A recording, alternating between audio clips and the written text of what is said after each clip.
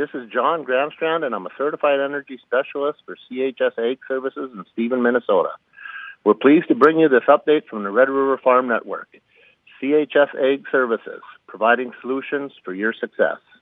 Monday Farm News on the Red River Farm Network. I'm Randy Conan, along with Tyler Donaldson. We'll also hear a report from Whitney Pittman as well.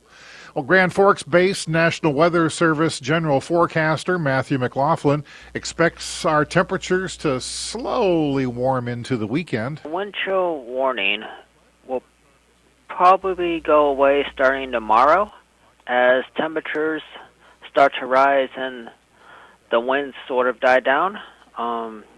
That doesn't mean, we're necessarily not going to be cold. We're still going to be roughly in the wind chills of negative 20s, negative 30s. And McLaughlin says there is a possible weather pattern shift coming this weekend, which should usher in those warmer temperatures. So we could really start to see those above average temperatures possibly breaking zero, roughly maybe Wednesday. We might see them Tuesday, but definitely by this weekend we are expecting that major warm push to really solidify. We do have a slight dusting coming tonight for northwest Minnesota area, and as the winds die down, our chances of blowing snow reduces, and then we could possibly see a slight chance of snow coming Thursday, Friday. The disruptions on the Red Sea have sent container shipping rates skyward. The benchmark Shanghai Containerized Freight Index is up 16% in the past week. The spot rate has gone up 114% in the past month. Houthi rebels have attacked nearly 30 ships since mid-November, and most shipping companies are going around the southern tip of Africa to avoid the conflict in the Red Sea. That adds 10 days and $1 million in fuel costs for each one-way trip between Asia and Europe. One of the largest container shipping companies in the world plans to bypass the Panama Canal by using the railroad. The Panama Canal is dealing with reduced water levels due to a drought, which has impacted the volume it can handle. The Danish shipping firm Maersk announced it will use the rail line that runs next to the Panama Canal to make the connection between the Atlantic and Pacific Oceans. The city of Berlin has been brought to a standstill with a demonstration featuring trucks, tractors, and more than 10,000 farmers. Protests began in recent weeks after the German government announced plans to cut certain tax breaks for farmers. Protesters are also upset with high energy costs and competition from Ukrainian grain. Meanwhile, Romanian farmers and truck drivers are blocking traffic and staging protests. Romanian farm groups are upset about the high cost of diesel fuel, environmental regulations, and the influx of Ukrainian agricultural imports. The protesters are seeking a moratorium on loan repayments and additional financial assistance. Ag Country Farm Credit Services will distribute a record $125 million patronage dividend to its member owners. The Ag Country Board has issued a 1% patronage dividend for the past 5 years. Due to the success of this past year, the board has declared a special secondary 50 basis point patronage dividend. The first installment will be paid in March, with the second tentatively set for mid-year. Two of the largest farm cooperatives are considering ways to work together. CHS and Growmark now collaborate on projects. CHS President and CEO Jay Deberton says the plan is to consider new opportunities to join forces. In an interview with the Red River Farm Network, we asked Deberton if this process could result in a merger. Could it result in a merger someday? I think the answer is it could, if that's what if that's where this goes. But I also wouldn't say that that's the only way it can go. It may be that we just find more opportunities to work together, or on the other hand, we feel that what we've got in place right now is really the right mix.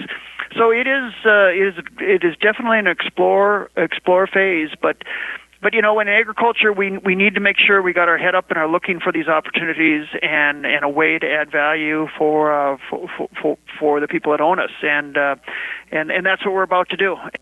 Teams from CHS and Growmark will meet over the next couple of weeks to explore all options. CHS is the nation's largest farm cooperative with 2022 revenues of nearly $46 billion. Growmark is the fourth largest farm cooperative with annual revenues of $14.5 billion. CHS is based in the Twin Cities, Growmark headquartered in Bloomington, Illinois. The annual Red River Basin Land and Water International Summit Conference is in West Fargo this week. Red River Basin Commissioner Executive Director Ted Preister gave us a preview of what we can look forward to this year. 40 years ago, we started doing this annual summit. So we always have a highlight of what can we do about flood damage reduction. And this year we have finalized a major step forward in a study. The long-term flood solution is about 12 years old now. So it was time for an update since so many people have done flood control projects, et cetera, throughout the basin. So we have a big update presentation on that. Our keynote speaker we're really excited about is out of the Bismarck area. His name is Jerry Doan. He runs the Black Leg Ranch out there.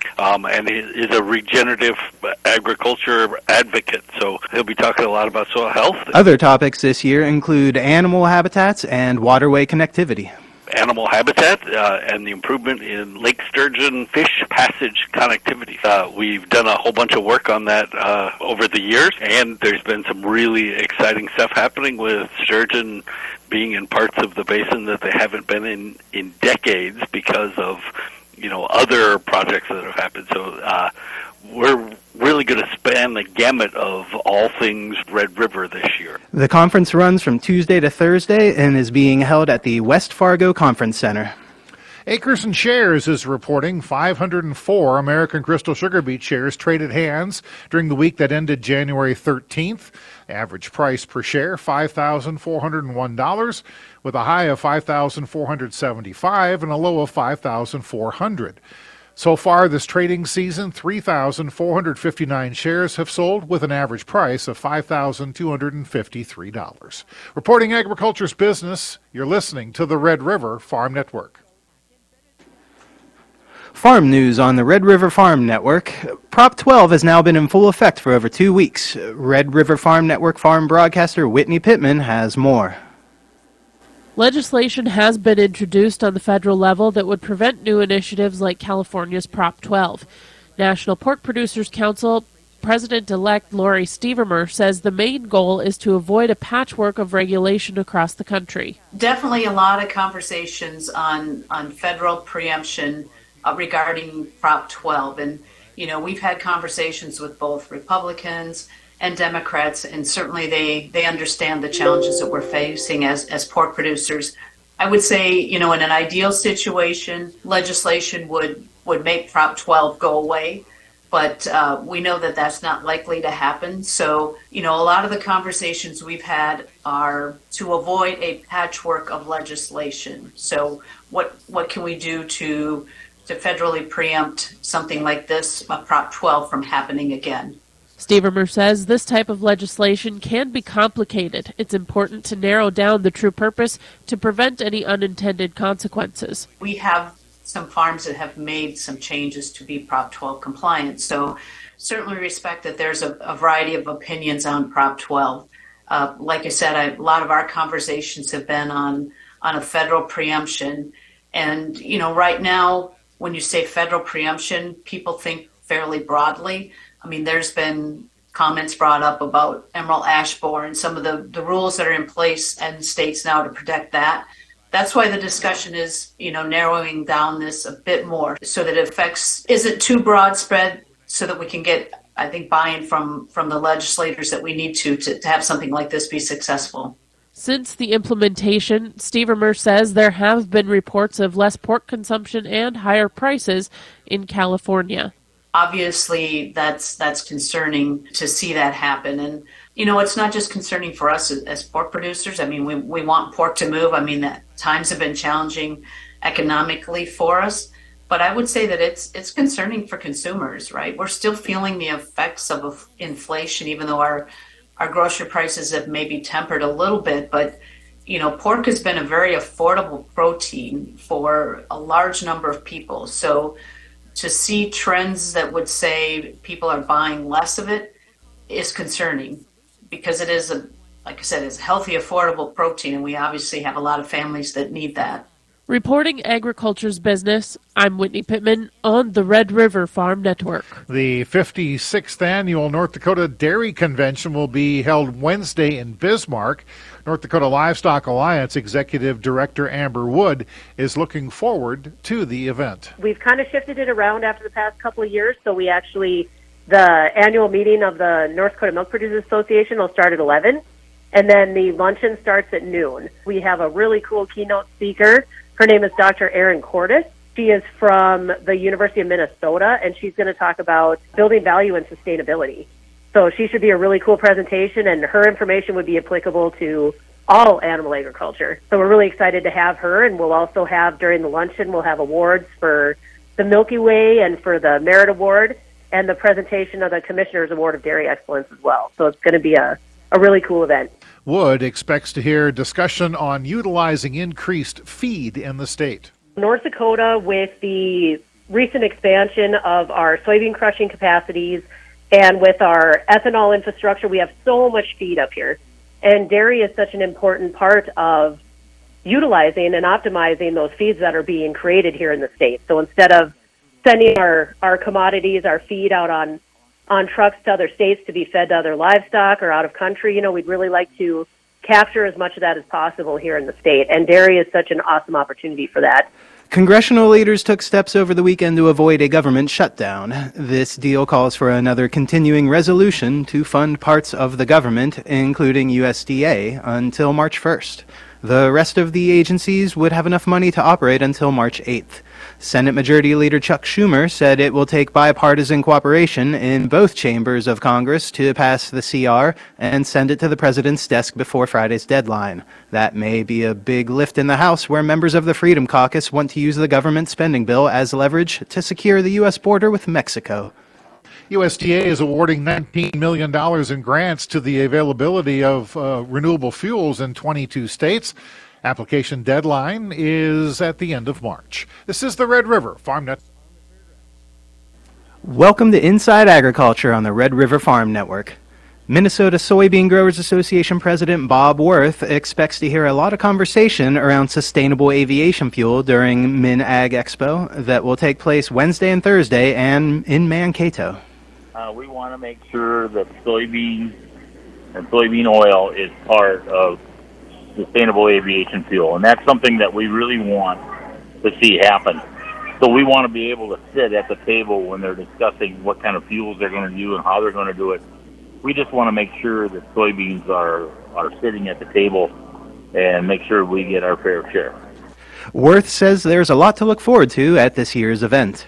So TJ Fleck, the Gopher head coach of the football program, is going to speak Wednesday night at our banquet. So he's a very good speaker, motivational speaker. So that'll be fun to listen to what he has to say. Just come and have a really good time and see a lot of people. The Northern Pulse Growers Association will hold their annual meeting a week from Tuesday to January 23rd in Minot.